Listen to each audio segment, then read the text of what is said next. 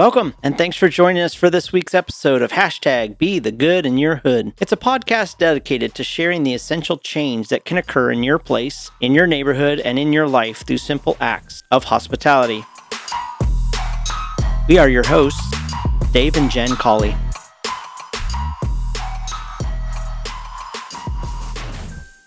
Well, we are happy to welcome Miss Majora Carter. She's a community revitalization strategist. She's a real estate developer. She's an author of this awesome book called Reclaiming Your Community. You don't have to move out of your neighborhood to live in a better one. She comes from the Bronx in New York, and we are excited to have her joining us today on this episode of Hashtag Be the Good in Your Hood. Majora, thank you so much for joining us, and we are glad that you're here. Welcome, welcome, welcome. Cool. Thank you so much for having me. So here's our kind of intro question. It's not like, if you could be a kitchen utensil, what would you be? But it is it is along those lines in the sense of neighboring. And so I know you live and speak to living in the neighborhood that you grew up in. So this might be kind of a fun one for you. What would you say if you were to describe your role in your neighborhood? Who are you in light of your neighborhood? In light of, or? Yeah, like who are you in your neighborhood? Not in your workplace or your family, but who is Majora Carta in your neighborhood? It's an interesting question. I often describe myself as like, I'm this chick who gets caught trying. That's really what I am. And, that could be good and bad, or even sometimes indifferent, because I will try something to the point where it's probably not a good idea sometimes. But you know what? I'm not easily satisfied with the way things are. And I think that's why I try. That's actually one of the we're doing a project with my students, and one of our community agreements, one of the bullet points is to try things out. And I think that's a great way even to contribute to your community, to say, hey, I'm willing to try this out, and having that freedom that it might, like you said, it might not turn out the way you expected or even what you would consider a success, but it actually leads to things that contribute well. Well, that's a great way to introduce yourself. Agreed. I just want to say thank you for taking on such an important role. It's a role that probably isn't glamorous, and some days it's probably difficult to keep going. And when you claim to be someone who just gets caught trying, it means that there are so many failures along the way, but here you are, still going after it and doing it with a smile. So thank you. I know your trying has brought about a lot of good over the years in your neighborhood. So let's jump into this second question. What good have you seen come in your neighborhood from the practice of hospitality? And when we talk about hospitality, we talk about drawing people out of loneliness and isolation and into a place where they feel like they have worth and that they feel safe and that they feel welcomed. And when they do that, we believe that allows people to have a purpose. And so that's when we're talking about hospitality, we could be talking about a meal, but we could be talking about a lot of other things as well. So what good have you seen come in your neighborhood from the practice of hospitality? Oh, I've seen, look, since my work, someone who does community revitalization, whether it's in my hometown, which is an urban area, or, working with others in all other parts of the country, and sometimes places that are definitely not very urban. We, you think about this phrase that I'm often use, which is, community is not just a place, it's an activity, right? But you have to generally have places in which to do community, because you can't do it by yourself, and you generally don't do it either at home by yourself, or even just with your family. That's another kind of community, or at work, which is another kind of community. But so that's why it's important to have what's called in urban planning terms third spaces, and those are places that are neither work or home, but allow those sort of public, whether they're private, commercial, or just public, they allow you to be in relation to other people.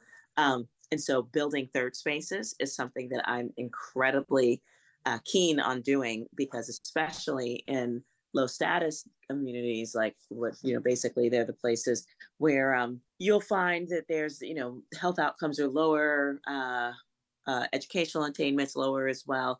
higher rates of poverty, lack of economic mobility, all sorts of things like that. And they could be inner cities, Native American reservations, or even poor white towns, where there was industry, but not anymore. But those places often are devoid of third spaces, quality third spaces. Like you'll find third spaces like the inside of health clinic waiting rooms or community centers, but not the kind of cool community centers that most people want to hang out in. Actually they're considered like, places where nerds hang out.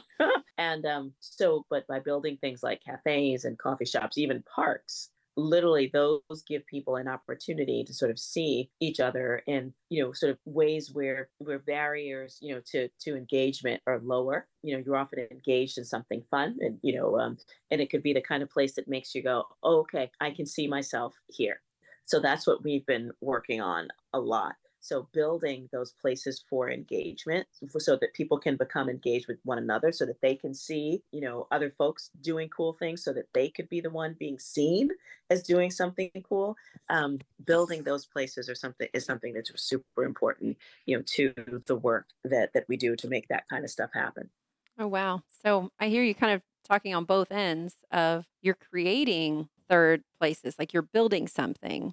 But I also heard you say that you're removing these barriers, that in the building of something, it also is tearing down these things that separate us, which, Well, yeah, yes, it is that. It's you kind of have to. There's I think one of the reasons why so many folks in those status neighborhoods feel, especially like the quote unquote talented ones, athletically or artistically or academically, considered, gifted in any of those ways, they're led to believe that they have to leave neighborhoods like the ones that they're in order to experience that kind of connectivity, with other people, so they can see sort of like themselves, even their future selves. Like there's a sense of aspiration, but if they don't feel that in their own neighborhoods, they leave, right? And that's like one of those like that Cinderella story that often gets played over and over again in American culture. That you come from a poor hometown, hard scrabble roots, and then you grow up and be somebody. And I'm just like, well, what's wrong with where they're from? Or is there something that we can build in those places that makes people feel like I can reinvest where I am? So, and the tearing down of barriers. And it is, at first, I think it's a psychological barrier.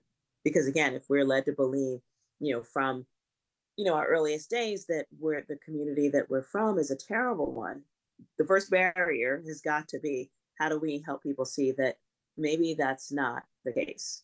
Maybe there is something of value, and maybe it justifies you looking at it and looking at it in a different perspective, or at the very least, giving some grace, to both yourself and to the people in the community with you.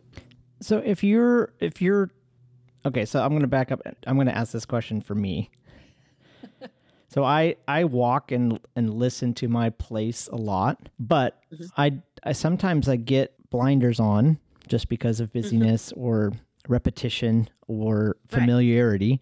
What are some things that you have seen or found that help people see a place in a different light so that they can see the hope? What is that for you, or what, you travel around and talk to a lot of people around the country. What does that look like? I mean, it's the same thing. You really, for people because most of us walk around with blinders on. We just do. Like we've got an agenda, we've got a place to be, and that's the way we move. I mean, so much so, a case in point, and sometimes it takes a while to get people to like look above. Like a really hilarious case in point. So we opened one of the first commercial third spaces in my neighborhood since I was in high school. Which was I graduated high school in 1984. So we really, haven't had like a cafe in our neighborhood since then. Like I remember when Moshman's Delicatessen, which was like a really cool kind of like soda jerk. It had literally had like the old sort of soda jerk, I don't know what they're called, but fountain like thingies. So those, and like that really cool black and white marble floor. Just, I remember that, and then it was gone. So we built this cafe, totally cool. It's called the Boogie Down Grind, and we've been there since and roughly between two different locations, but literally on the same corner. since 2016. Every now and then, even to this day, we'll get people walking by saying things like, "Oh my goodness, welcome to the neighborhood." And it's just like, I mean, they're like, "I lived in Hunts Point all these years, and I'm just, wish we had a cafe." And it was like, "We've been here since 2016." And they're like, "No, you're joking." Because again, they're so used to seeing things in a very particular way that it doesn't even occur to them to look up when they're on their way to the subway or whatever. But regardless of that, and that, so we still get that. But I also understand that the only way for people to even get them to look in a different direction is you still have to build something that's different. And that I've been doing that since, oh my gosh, for like all of my career, even when I worked, in sustainability, and I was doing like park development, we were, or greenway development, or even green jobs training and placement development. It was all about creating something that was different so that people would be forced to just give something a second look. Usually, most of the time they do. Sometimes they don't. Like the case in point, us being discovered after being on the same corner for 5 7 years. years.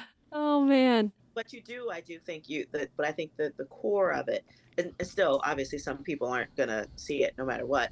And some folks won't appreciate it no matter what.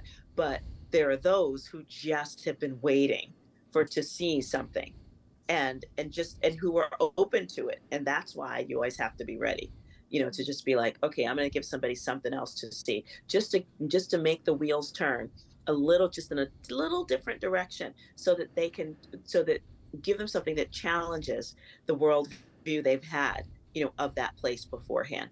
And that's one of the most satisfying things that I get to experience, like practically on a daily basis, when folks are just like, "Wow, like we didn't think that our neighborhood could have anything like this." And that sparks conversations like, "Well, why didn't you think this neighborhood could have anything?" And it's like, "Well, it's kind of ratchet. It's like it's the hood. It's this. It's that. And we don't have nice things here."